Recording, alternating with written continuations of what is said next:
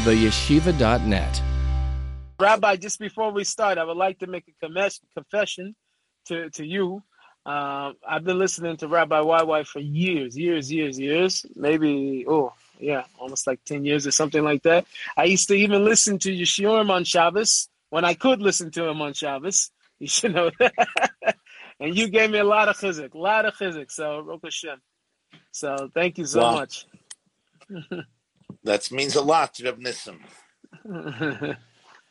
That means Jacob, just to cue in, where he's talking about the social barriers you had to break through. Okay, so that was the topic.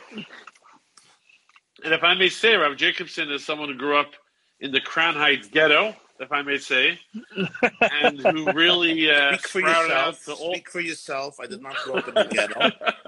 I grew up in a very, very open environment and a very non-judgmental environment.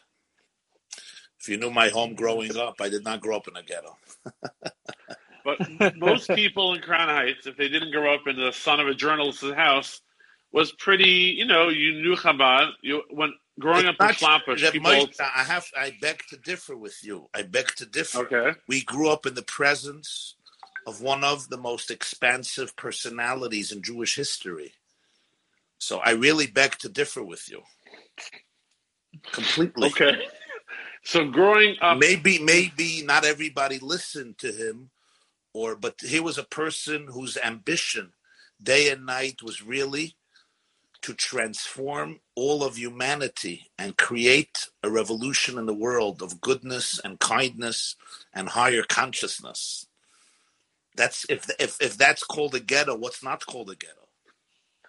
But I'm sure you've heard this kind that people say, people Chabad, they don't never heard of the Rosh Hashivas and Tells, they don't know their names, they never recognize or heard of other Rebbe's in Borough Park or Williamsburg or other great people.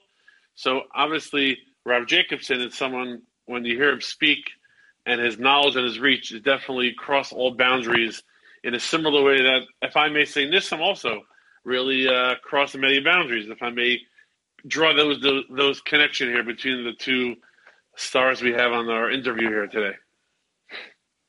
Yeah, but today I did get a compliment that I didn't get. I don't think I ever got. Somebody who was listening to me halachically on Shabbos.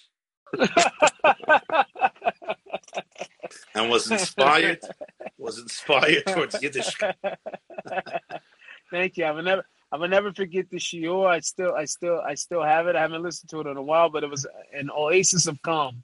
I don't know if you've given a lot of shiurim, you have a lot up there. So, but I remember the shiur, and it was very, very powerful, very, very powerful. An oasis of calm? You mean creating it was I don't know who, I don't know if you were in charge of putting it in the feed on Chabad.org back then, but they named it an oasis of calm. Okay. And as a reshir you was giving, and you talked about the Yiske over there. It was shortly after 9/11. You gave a story from 9/11 when the building was collapsing, and two guys that walked into the bar with the Jack Daniels, and then his friend died. I remember. You even remember the jokes, Nissim. Yeah, I remember the jokes. The jokes were hilarious. Okay, wow, that's a long time ago. Yeah, it was a long time ago. That's how much of an imprint it made on me. But that's 20 years ago. Yeah. Oh, wow, was it? No way. Oh no, 2008. That's 2008. Okay. You heard it. You heard it 10 years ago. Okay. No, it was said after. I heard it. Oh yeah. Right. So here's my question to you. It's very obvious whenever I hear you talk, and when we've met in the past, you came to my shul in Muncie. You remember Shabbos? Right. I always see how personal and intimate relationship with God you have. Right. What can you tell? Many people grew up with Yiddishkeit. They grew up from religious homes, Orthodox homes, or whatever types of homes. They read the Tanakh, they read the Parsha, they know all the stories. Adam, Chava, Noach, Avram, Yitzhak, David, Shlomo, Shol, they know it all. Mm-hmm. No?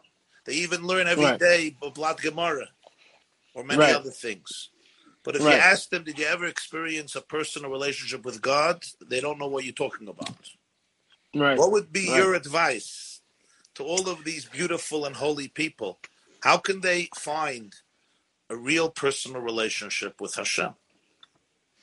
I think the biggest things was for me, was the tefillah part. The tefillah part, the heat bodedut and heat bonanut, really contemplating everything I was learning, because there's one way you can read through a lot of the material you just described, and you either read it like a book, or you read it because you have to, or you read it because or you read it and you're told that nothing ever is what it is, right?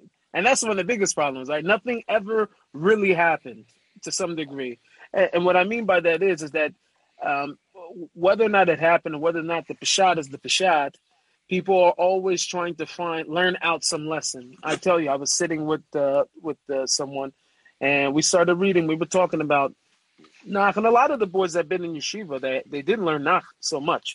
So I was talking to him about a story of when Eliyahu Hanavi, when he was called up. So we opened up Tanakh, and we're reading it at Adam Melachim, and he goes over there. Okay, but what is it trying to teach me? I said, it's just trying to teach you that look at the power of Hashem.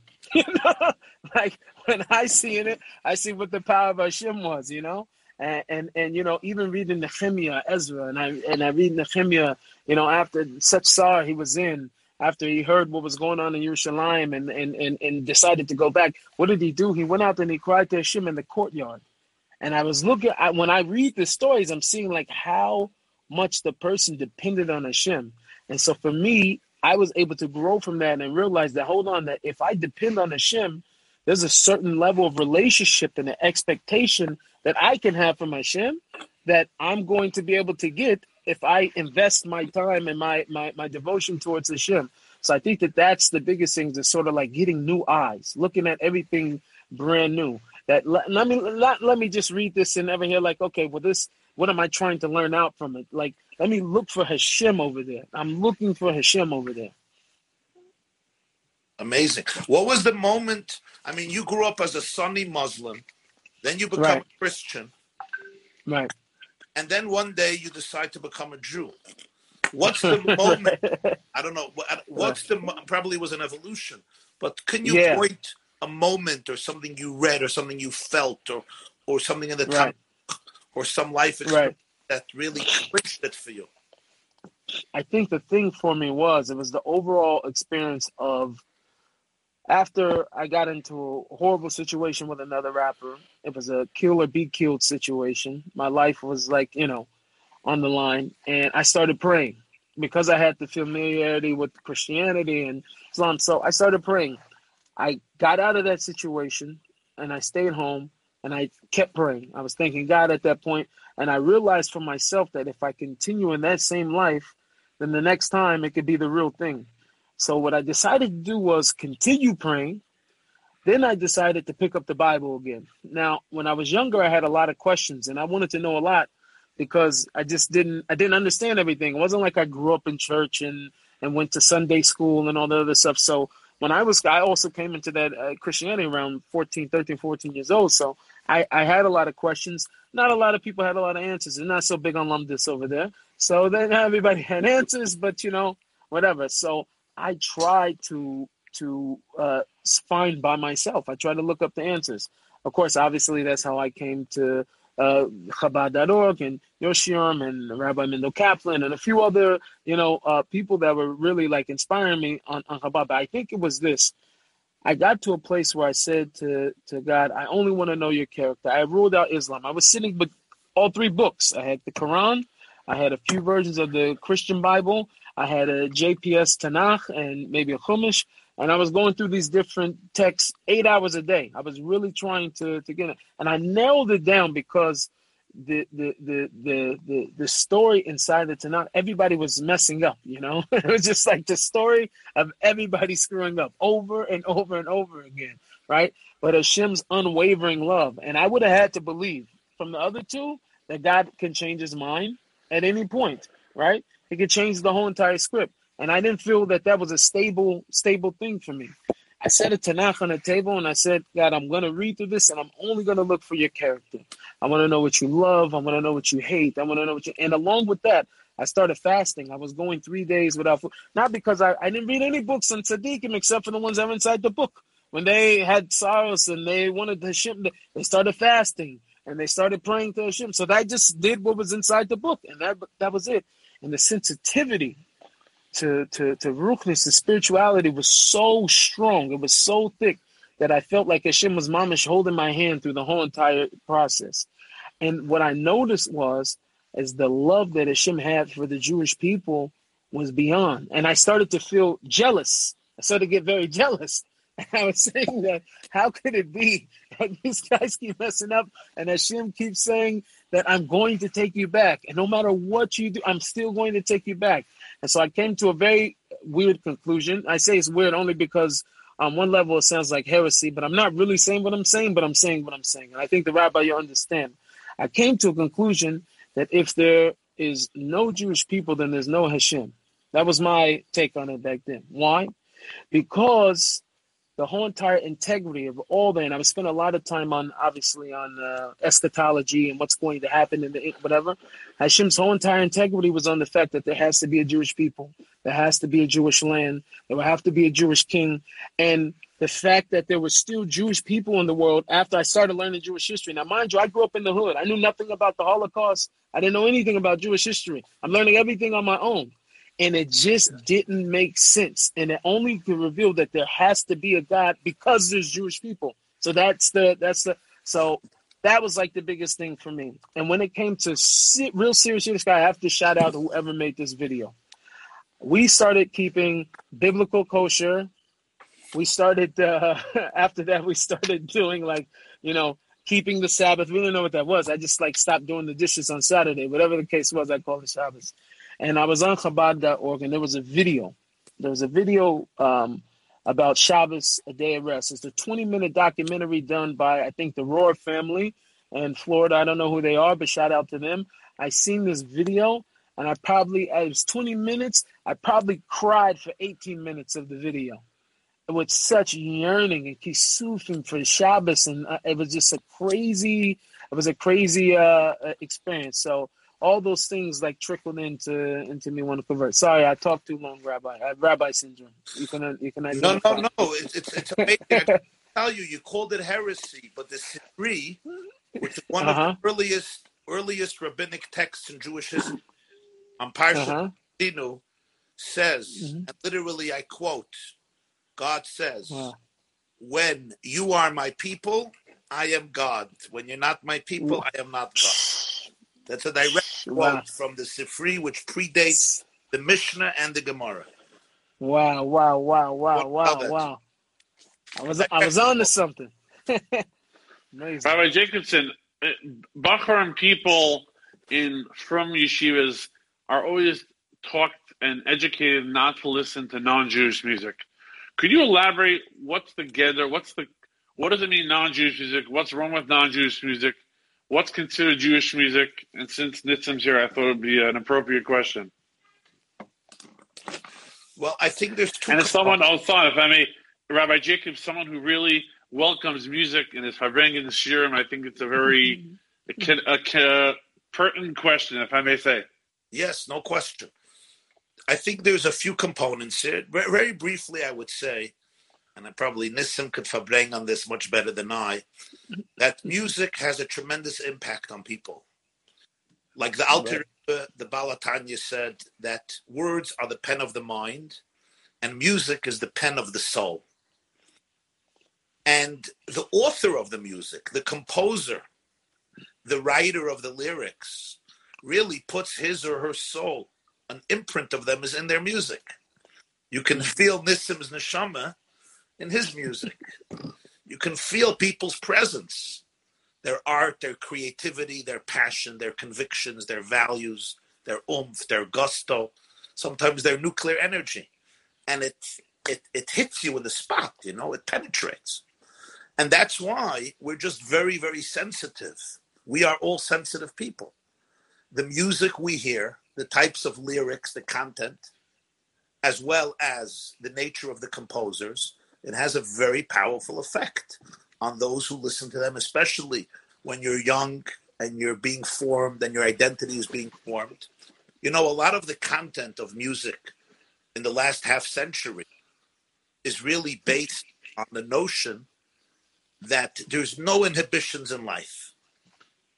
the more violent, the more crazy, the more meshuggah, the more insane, the better. It's really based on the idea of enticing the most primal and basic urges in people and giving them carte blanche, full, not only the right, but the duty to not recognize any boundaries whatsoever. And it created a whole culture.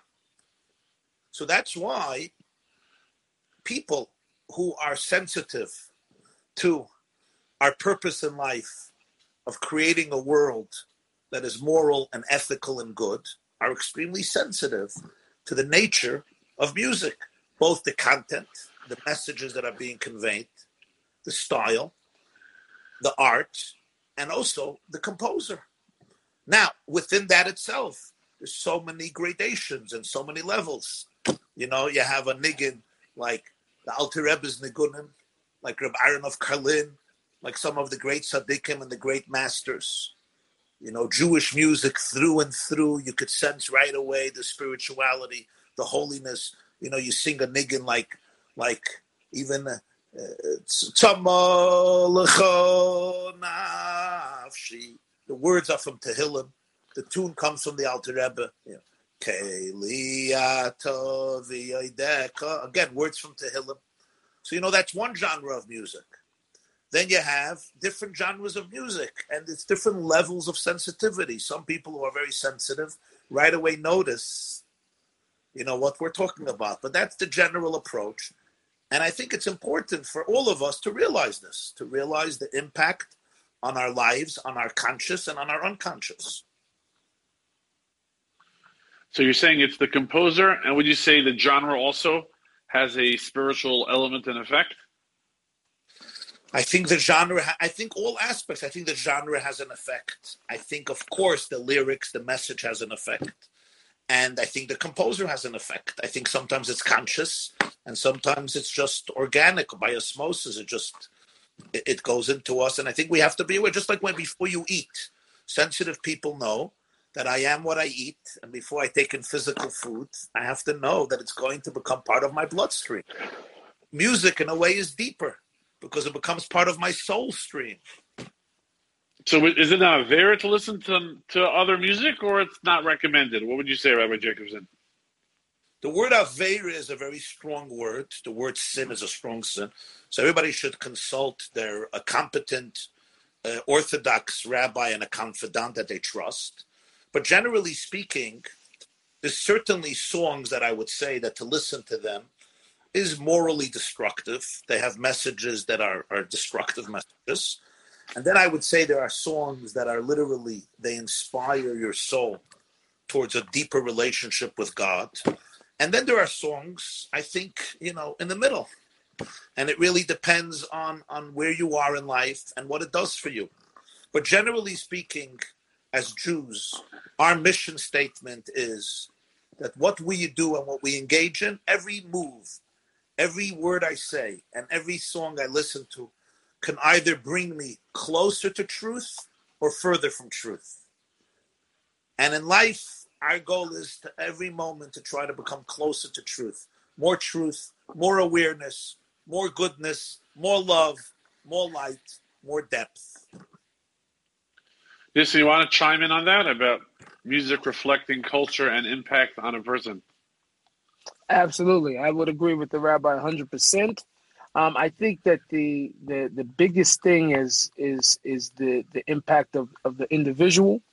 And then I think afterwards, I would say the lyrics. The reason why I'm saying this, Rabbi Nachman talks about this in Likutei Moharan and Torah Gimel, about the effects of the listening to a person who's not such a good person and what type of effect that I have on you. Now, when you hear this whole entire Torah, it goes very, very deep into and how much it can cause a person to be nixual and how it could damage a person's avodas Hashem. And then he gives a tikkun on how to fix if you happen to hear such a person and you don't know. Now, when you read the backstory on this Torah and why he gave it, you would think that he was talking about, you know, the latest Eminem album or something like that. He wasn't actually talking about that. He was talking about a chazan who happened to be the neighborhood chazan, who happened to be involved with another person's wife on the side, and no matter how beautiful the words were, how much he may have been accepted, the music was being nixul, the person, he said, because by listening to a person like that who was unclean, was damaging to a person's avodas Hashem, or coming closer to Hashem, or coming closer to the truth. So I definitely think so. For a long time, I thought also too for myself that, I'm less of a stickler, obviously, on genre, right? Because I only came from the music. My mother did hip hop, my father did hip hop, and this was the way that I knew how to communicate with the world. So I remember having a thought about this, and to say I never thought and went back and forth on it to be a lie. I left music altogether because I couldn't figure out how to make these two things work and felt that it didn't work. Finally, I came back to music. There's a whole sipur there, but it would take much longer to even talk about that.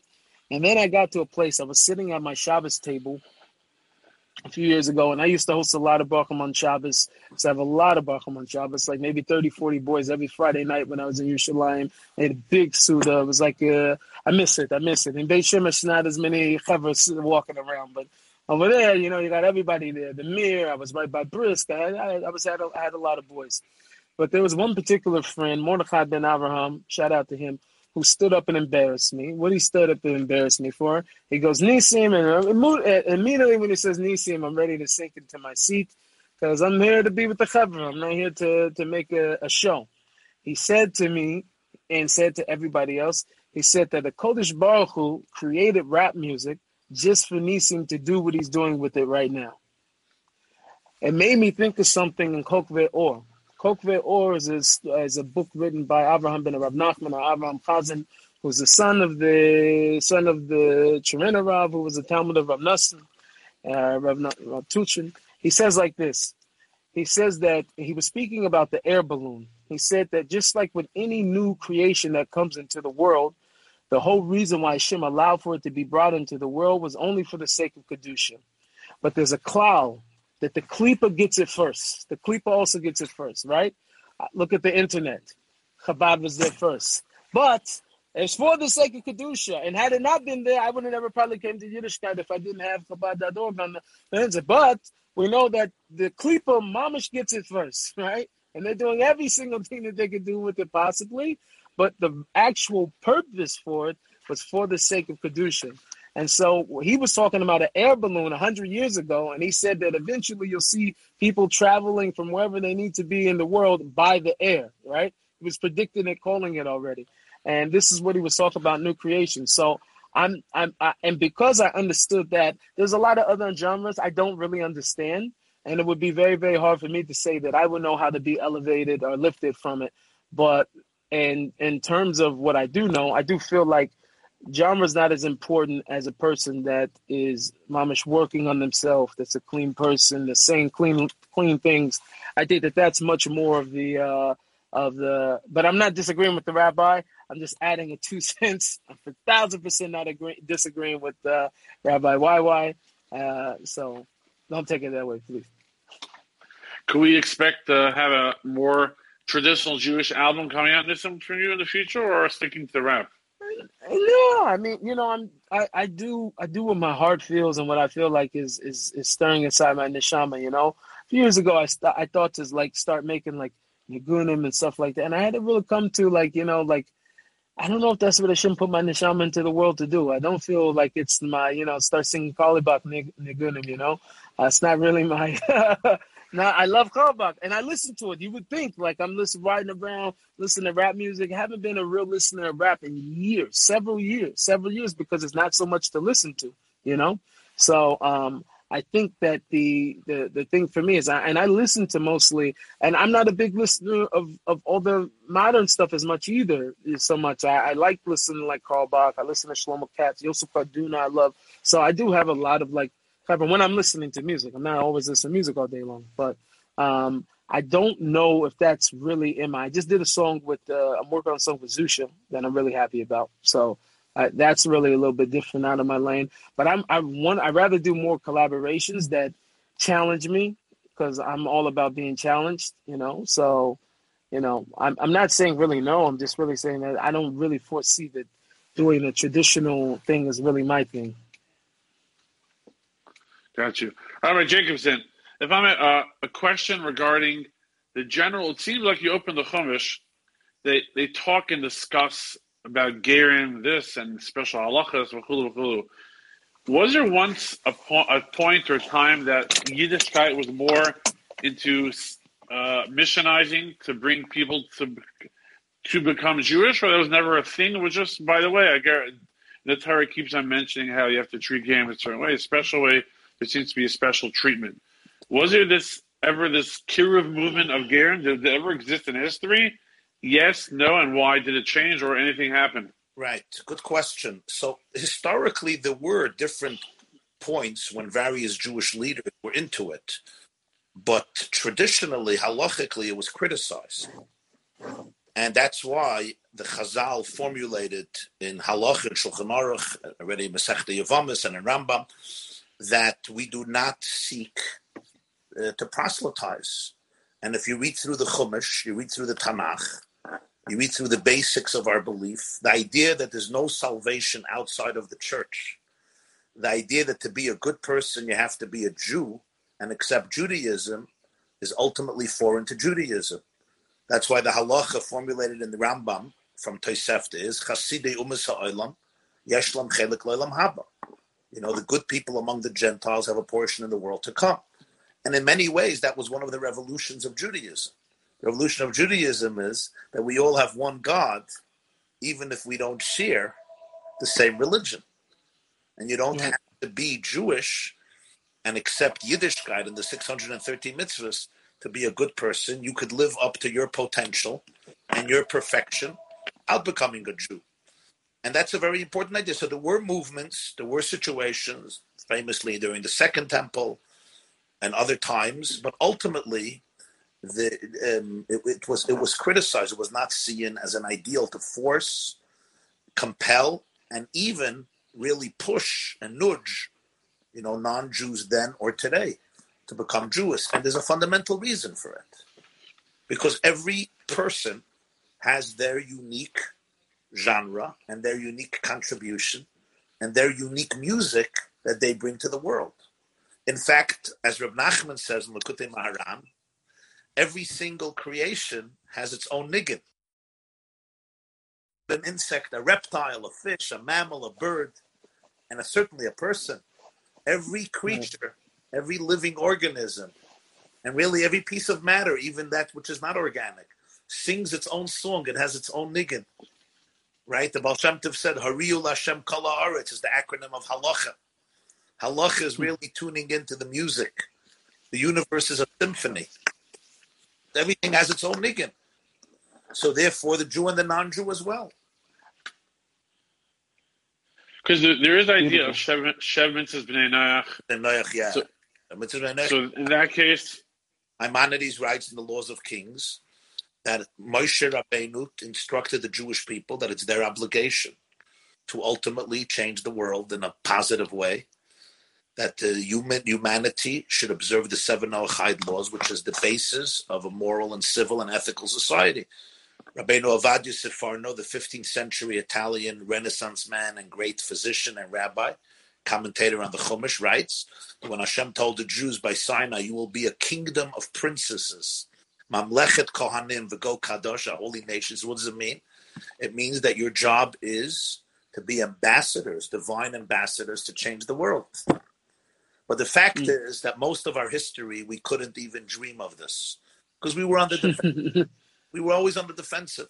The most we can hope for is that our non-Jewish neighbors would allow us just to live as Jews. Imagine if Jews would come and say, we have a mission to influence the rest of humanity. Really?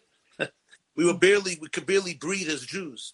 Today is one of those unique moments in history when God in his grace has given the Jewish people an opportunity to become part of the moral conversation of mankind. And people are yearning for it. They're longing for it. From my journeys and experience, I'm sure Nissim could talk about this much more for obvious reasons, I have found that the world respects Jews who respect Judaism. They are embarrassed by Judaism. When Jews bring to the conversation of mankind the ethical values spiritual consciousness that Torah tries to inculcate in us, people from all walks of life and all persuasions, non-Jews from various tribes and religions and faiths and countries and demographics and nations, really look up to it. They take it in with such a thirst and such a yearning. That's what I have found wherever I went. Right. So I would chime in on that, Rabbi. I'm sorry.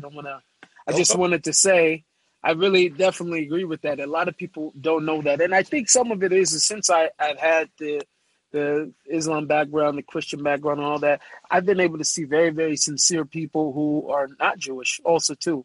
And there's a lot of times, I've been places and I've heard people say that, oh, like the Goyim are like this and that. And I used to say, to people, I would run from Hashem, right?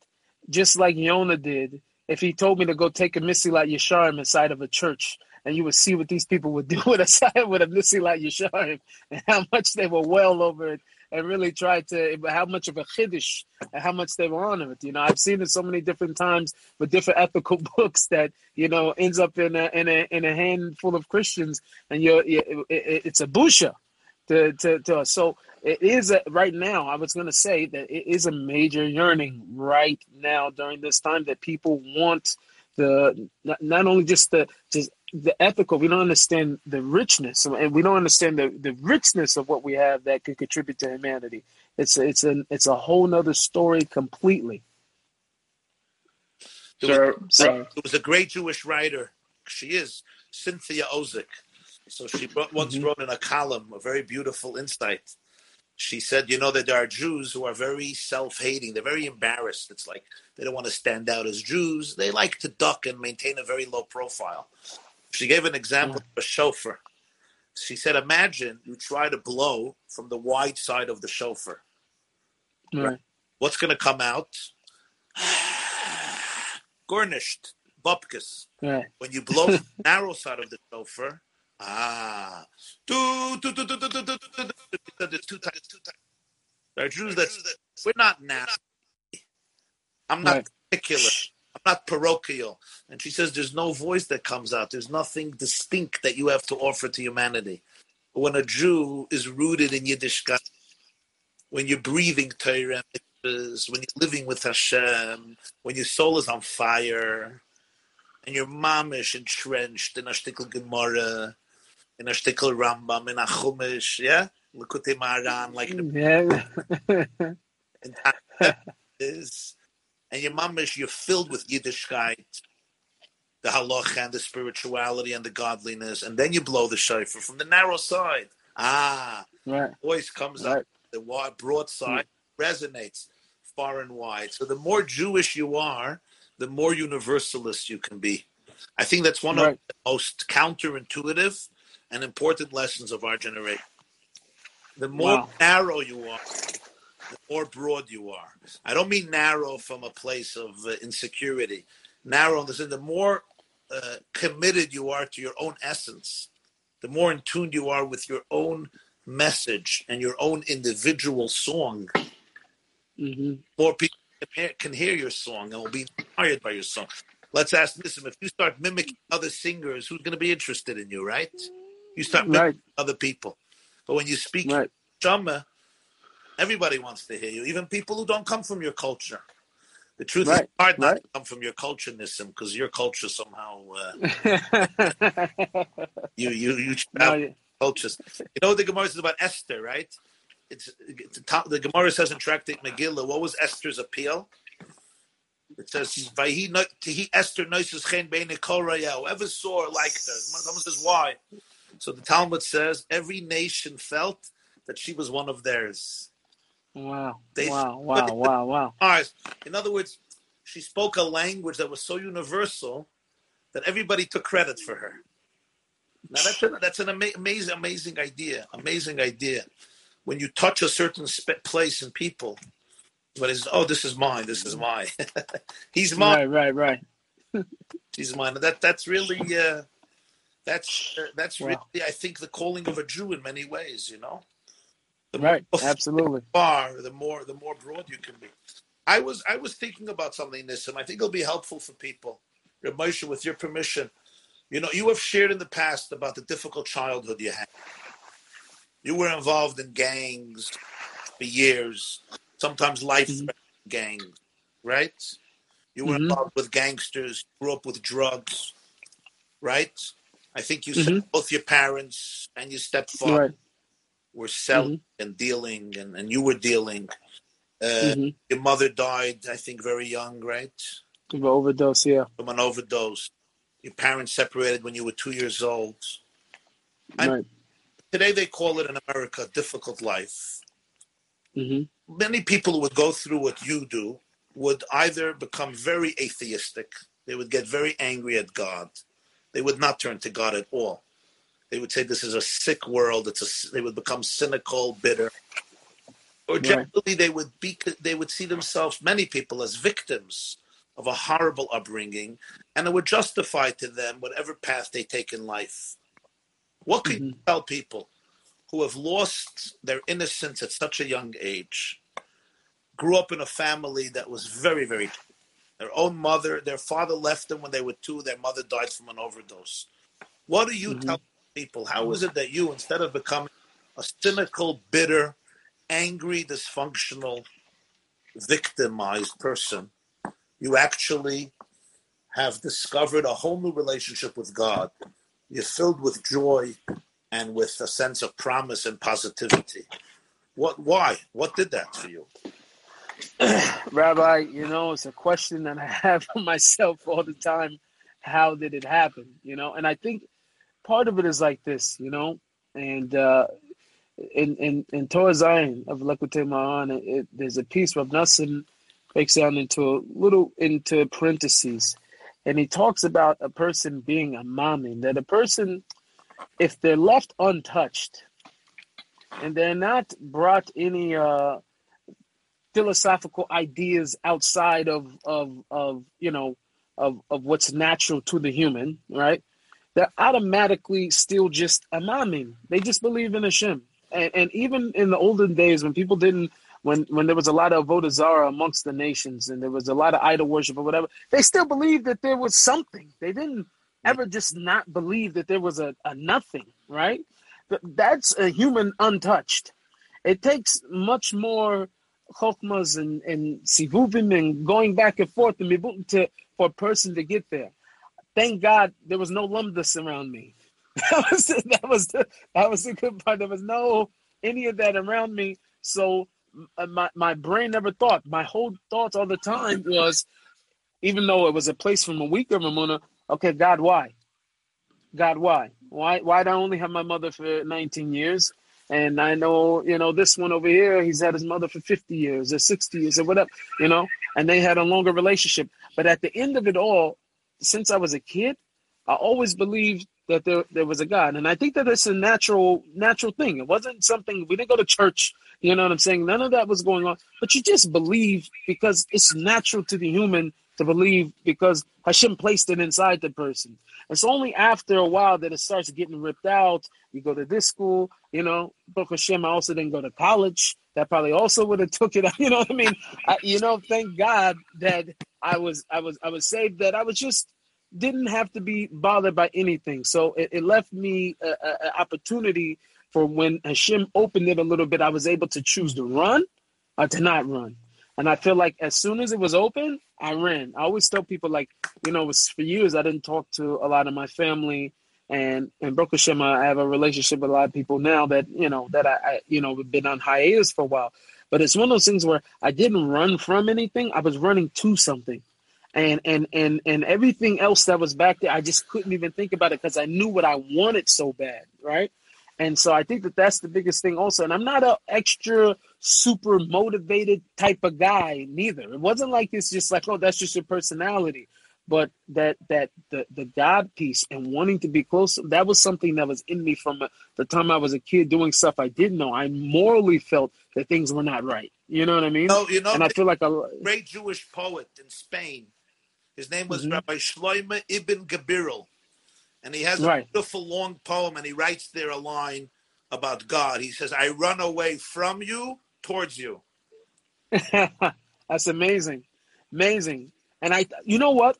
I was thinking about this. I was sitting with one of my rebbes a while ago, and I asked him. I said, "How is it fair that Hashem will go and kick out and destroy all of these nations, right?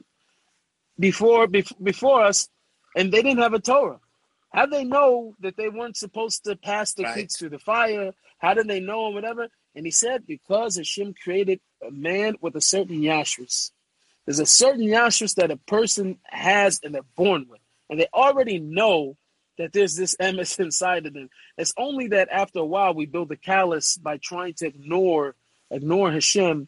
And I feel like, since I never had those moments, I was able to maintain that sensitivity somehow. I don't know, through all the midst of everything. I wish I had a better answer. But I feel like Hashem was able to keep me. Correct me if I'm wrong, because I don't. I just know this from anecdotal data from my experiences. In all my travels, I've always seen in the Black African American community a unique of deep spirituality and absolutely natural love for God. I'm telling you, absolutely. I don't have the opportunity often as I would like, but the few times I was invited to speak to African American communities and crowds, I'm telling you. Feedback, the passion. it was. I was asking myself, like, I'm in the wrong audiences. You're not listen to speeches. You're not just listening to speeches. They're all sitting like this, picking you apart. Huh? Picking you apart. Picking you apart. You, psychoanalyzing you, already criticizing you. They already know what you said already. This I heard. This I know. This. The best you is at the end. Koyach. Shukayach, right? Yeah. I speak to the blacks. I'm a chaya. Yeah, Rabbi. Yeah. Amen. You're getting the hallelujahs. Right. You're getting. Yeah. You're right. You're right. There's so much I always felt, people are talking a lot about, the relations of blacks and so forth. What I really feel is, if we get rid of all the politics, right, toxicity, and getting caught up in certain unfortunate and difficult situations, we get to the core of things. The Jewish community and the Black community could create a spiritual revolution. I'm with you. I believe it. I definitely believe it. I always say that also too. It's like a lot of it, discussing with, I've built some relationship with a lot of Christian artists, like contemporary artists and stuff like that. And people have asked me about it, and just like right now, this war against God is so strong, right? The whole world of anybody that believes in God needs to be unified to fight against everything that's trying to snuff out God from the world, right? And that's one of the biggest things right now is like, there's been a whole talk over this past year about who's an ally to the Black community, all the others. The allies, first off, that we're on Team God. Team God is everybody that's on Team God. That's the ally, right? And fighting, like you said, against immorality and fighting against these things that are trying to destroy all the next generation. I think that's the most important thing that could be said right now in terms of humanity right now. I believe it. Spiritual revolution on the way. Will not be televised. But listen, you're an artist, which means you're a sensitive person. You're a spiritual person. We know that sensitive and spiritual people often suffer terribly from either depression or despair or melancholy. Or they wake up in the morning and they have the imposter syndrome. I'm just a thief and a faker and a charlatan, and the world doesn't know me, and if the world would know who I am, they would never listen of mine, right? Sometimes waking up in the morning and it's like, who needs this? I just want to become nobody ever. I don't need to walk in the street and Nissim Black. How do you suffer from that, which many of us do, and how do you deal with it? I think recently, over the past year, I think after Corona, and I think really Corona contributed to it. I haven't really talked about this publicly, but I did start to experience like anxiety and being very low. And I think it was, really the after effects of that. Prior to that, I didn't have. I never experienced it. Didn't know what it was. And right, and I started of not growing up as an Ashkenazic Jew,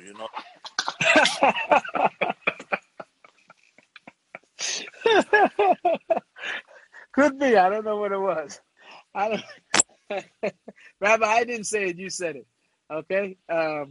But I think the thing is that, and I was really like going through this experience and trying to figure out what's going on with me. Every day I've been feeling like, wow, I'm going to die and something's going on with me. Like things I never experienced before. I never thought about that at all.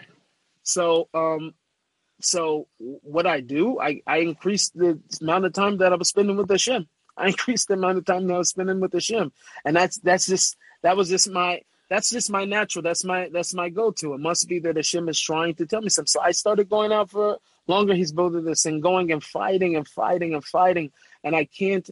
And for myself, that's always been my go-to, was just to feel. I don't know. It's some of those things that each person has a voter. Like right now in the Torah world, they go like, he's not such a learner. Maybe he's a worker. He should go work. He's a learner. He should be in the basement. Like that's all you could do. What about a person that does chesed? What about a person who's a misboided? What about a person who does different avoiders inside of Avodas Hashem? That there's other people. I always say, on Rivka Imenu, when she would walk past the Bate Avodah Zarah, Esau, he was kicking. They say in the midrash. And then also when he walked past a yeshiva, Yaakov was kicking. He was kicking. A person has to learn the Seforim HaKadoshim and read what the tzaddikim are saying and see these different avodas and feel where the neshama starts kicking. Start kicking. When I hear stories of the Arizal leaving for 6 years on an island to go be with the Shemi Mizboda, my heart starts screaming inside of me. You understand what I'm saying? When I start seeing these things and how much this one broke down and to feel that my heart starts screaming inside of me. Okay, and Baruch Hashem, I also love to learn, or else I would have never came across these stories. Yeah. But at the same time, you have to trust and feel when and where your neshama comes to life. Exactly. You have to feel it. And I feel like for me, it has definitely been just tefillah and sitting in that space. And the mamash has opened up every single door for me. I mean, people think that they know me because there was some oh, well, yeah, you're black and you're Jewish and you're rap. So, of course, it's sort of like a breakout. There were other people that were black and they were Jewish and they were also then everything that led up to the song Hashem Elek with Gad Elbaz was to feel I was in the forest 6 hours every day crying to Hashem for 22 days. This is how, and then the song comes out and Mamash changes whatever it changes in the Jewish music world, and that's how people know Nissim Black. There was no marketing plan for me in place. I didn't think about that. I didn't follow up with any of those things. Everything was throwing myself in Hashem, and I find whenever I'm not doing that, then life starts to crumble. I start to feel lethargic. I start to feel like that, and so Hashem Himself is my chiyus. I don't know really too many other ways outside of that. I tried exercising. I tried all of the stuff. Hashem's my chiyus. Exercise is also good. How did you deal with? Did you have trauma from all your youth experiences, or no? You just spit it out. I think the trauma, like the impalas do in the jungle. They say when it attacks an owl and it survives, it shakes for a few minutes.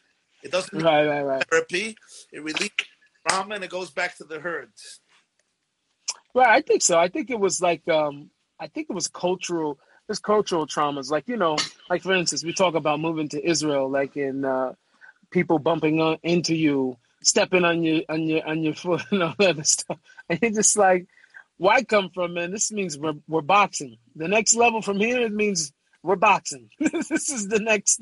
That's what happens after. This is a prelude to a boxing match. Is what, and so. You have to get, over these things like culturally and that type of trauma, or also, I would say like this: a boxing match. We call it an argument. We start arguing.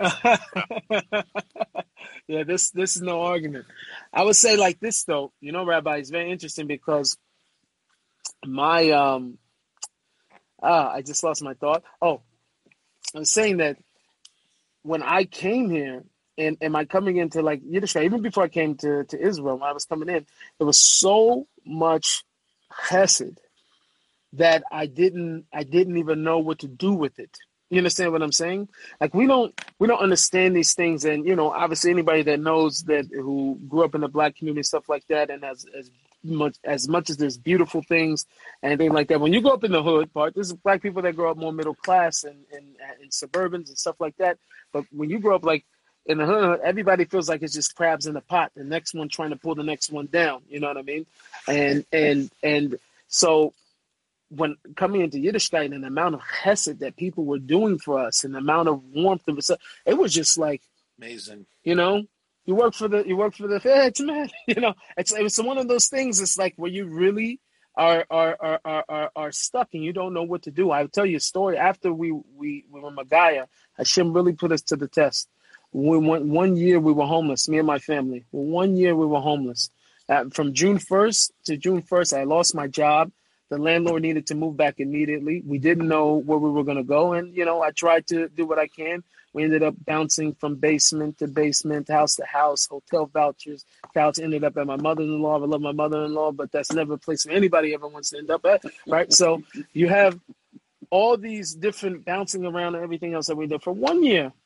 By the time we got back into our house, we were like afraid to leave a light on because we're so used to being in somebody else's house and being worried about that, not to run the water. We're very scared to move inside the house because we're used to being on someone else's. You understand what I mean? So in the same way, I would say coming to Yiddishkeit was also like that. Was very, very frail and fragile, and not really understanding what relationships were. Why are you being so nice to me? Type of thing. So I think that was sort of the trauma expressing itself in a different way. Nissan, what was the biggest cultural shock for you coming into the Frum community? What was the first thing? Whoa, was it the Cholent, the Kugel, with the Shidduch? What was the biggest, outside coming in? What was the craziest thing that hit you first, if I may ask? One of the craziest things. So one of the first things was the first time I heard the word niggin. That was really, that was a moment. Niggin, which for people who maybe not Jewish or they're not familiar with, which means a tune or a note or whatever, that was said let's sing a niggin, and I was over there and I kind of heard out the sound. I said, what? What? I didn't know what it was. I think that was one of the first things that caught me off guard. And definitely it was gefilte fish was the first thing that made me just go man, what are these people eating? And I hadn't. I actually liked it. There's certain things I haven't done. I definitely graduated from gefilte fish onto herring. Gala, I still don't do. But I'm not really there. Don't really do liver that much also. But there definitely have been some shocking things landing on the table. What would you tell someone who wants to get into the Jewish music scene or as a singer? What would you tell, most people, their grandmother would tell them they're a great musician, they sing so nicely. How do you really know if you have it? And what are the steps you should take to try to move in that direction? And Rabbi Jacobson, if I may ask you the same question as a top speaker in the Jewish world, what is the indicator? Did you just talk and one day it's okay, let me pay you $50 to speak? How do you know? I mean, was it a passion mixed with your mother nudging you? What was $25, not $50. 25. And, as someone who owns an art gallery, someone who owns an art gallery, I also often have to be in a position to tell artists, I don't think you're ready yet. That's always a delicate balance of I don't want to be the one to discourage them, and versus knowing that they have talent to develop more. What would you tell them? Or what's the indicator that you got it or you don't have it? It's a very good question. I'm like I said, I was sort of to some degree born into it because my mother and my father were rappers, and not to say like that was still like going on even by the time I was born, but it was just sort of a natural gift. All my family, was involved in music, like uncles and my aunts and my grandfathers were all, involved in music. So I think it was a very natural thing for me to do it. So, I have a lot of friends that like discovered after high school they wanted to start rapping, or they want like for me, I've been doing it for my whole life. So I don't really know. But I think the thing is like to take it serious is that first off, you have to really first, I think it goes back to what we were talking about earlier, is like understand what is your message and what are you going to contribute that nobody else could contribute, and that is like in essence what the rabbi was saying and quoting like Maran, your own nigga, what's your own song? What are you going to be able to give that nobody else can give, right? Or that nobody else can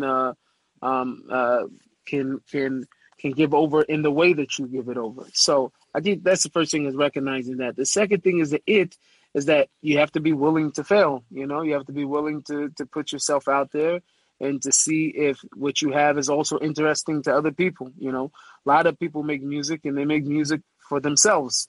And that's great that they like it, but they didn't make it for everybody else, and not everybody's going to have the same taste as you. So you have to figure out the you that fits amongst the Robin, that fits amongst the people, that's going to be able to connect with everybody else. So apart from that, any like technical and marketing, so I really don't know from that. Like I said, everything's been tefillas by me. Robert Jacobson, when do you know that you had it, or this is a desired product in the market? Rabbi Jacobson and his incredible drushes. And what would you tell someone else younger who wants to be the next Rabbi Jacobson? Tips or indicators or some direction or whatever? I don't know. It's an interesting question, obviously. In terms of my own life, it may be a little strange, but my first public speech I gave when I was 5 years old. And I think the decree was sealed right there and then. If I'm not mistaken, I have to ask my mother, but I think my yeshiva, where I learned, had a dinner.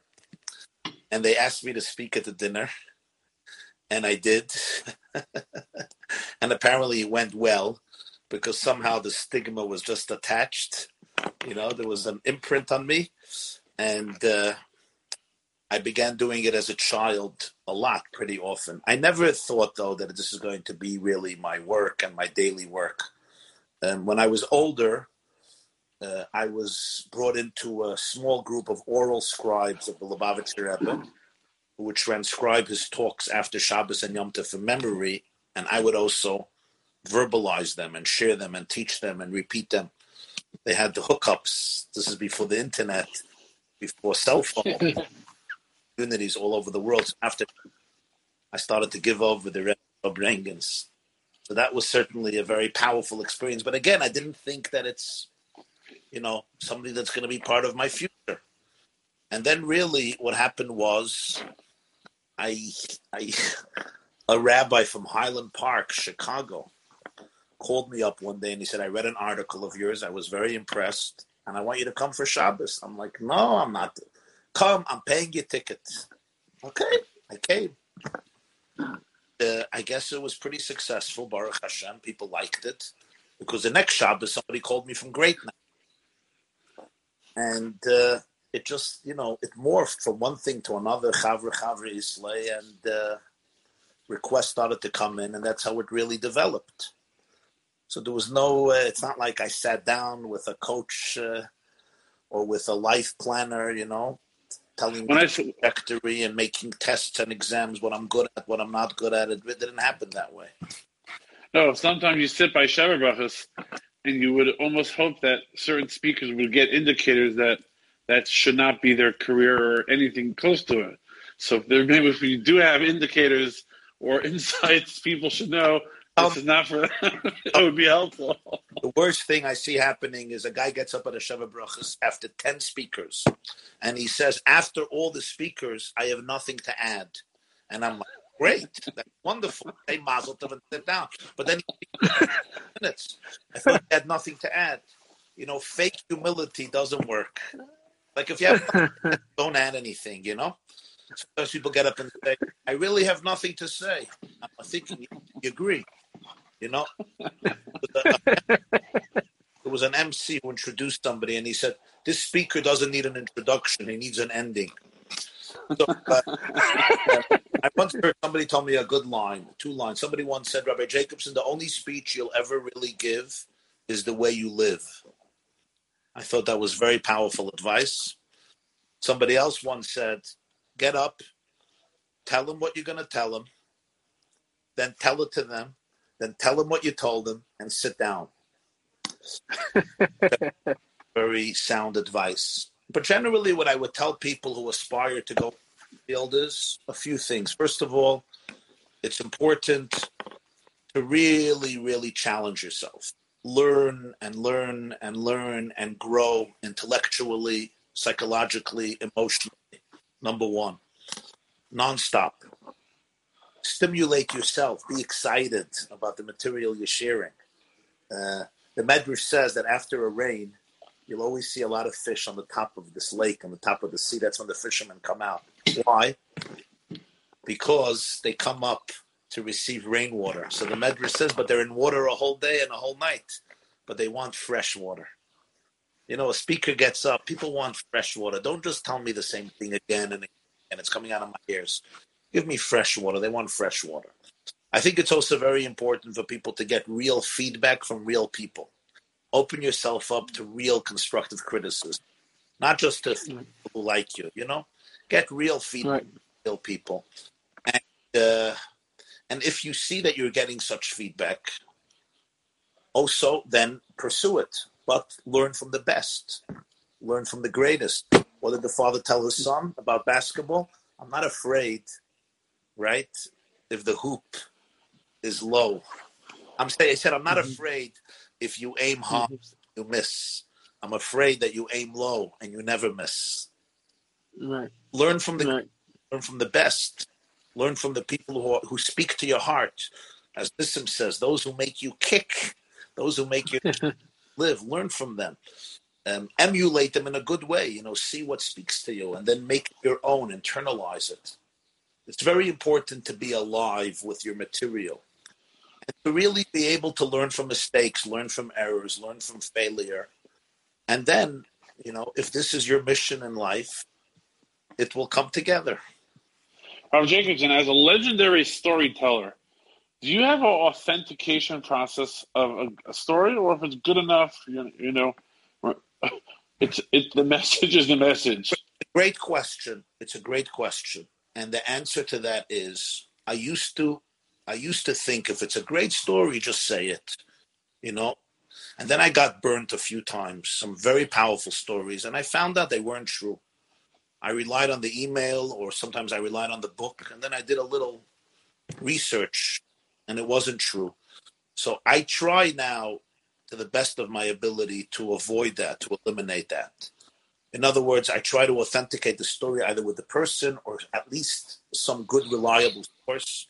There were stories I told in the past. They were unbelievable stories. And then I did a little digging. People asked me, what's your source? I said, my source. And then I went back to the source, and they didn't have a source. It was concocted. So today I feel it's very important. It's very important. People say, are these stories made up? I have no issue. I do it myself to accentuate details, to bring out, the full juice, the full energy of the story, which many people don't do. But the story has to be emes. The story has to be true. You're not allowed to lie as a speaker, and that includes myself, unless I get up or somebody else gets up and says, this is a metaphor, this is a parable. That's fine.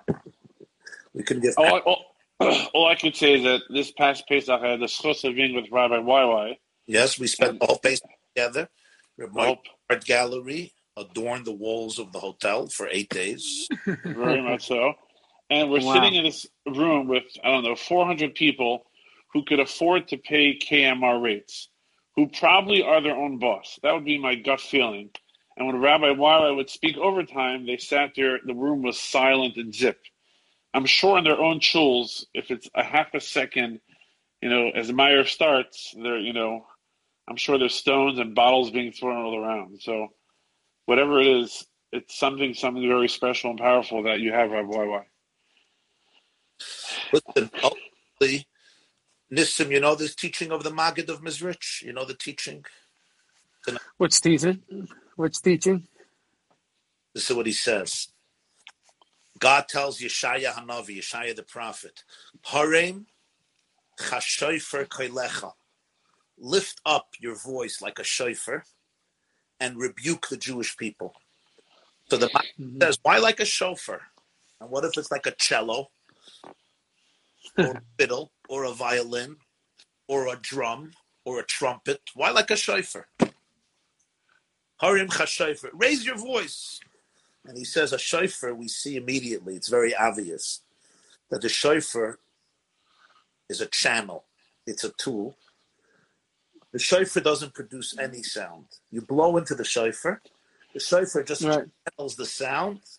It's a transmitter. So God tells Yeshaya, before you rebuke anybody, make sure you're like a shofar. Don't take your ego seriously.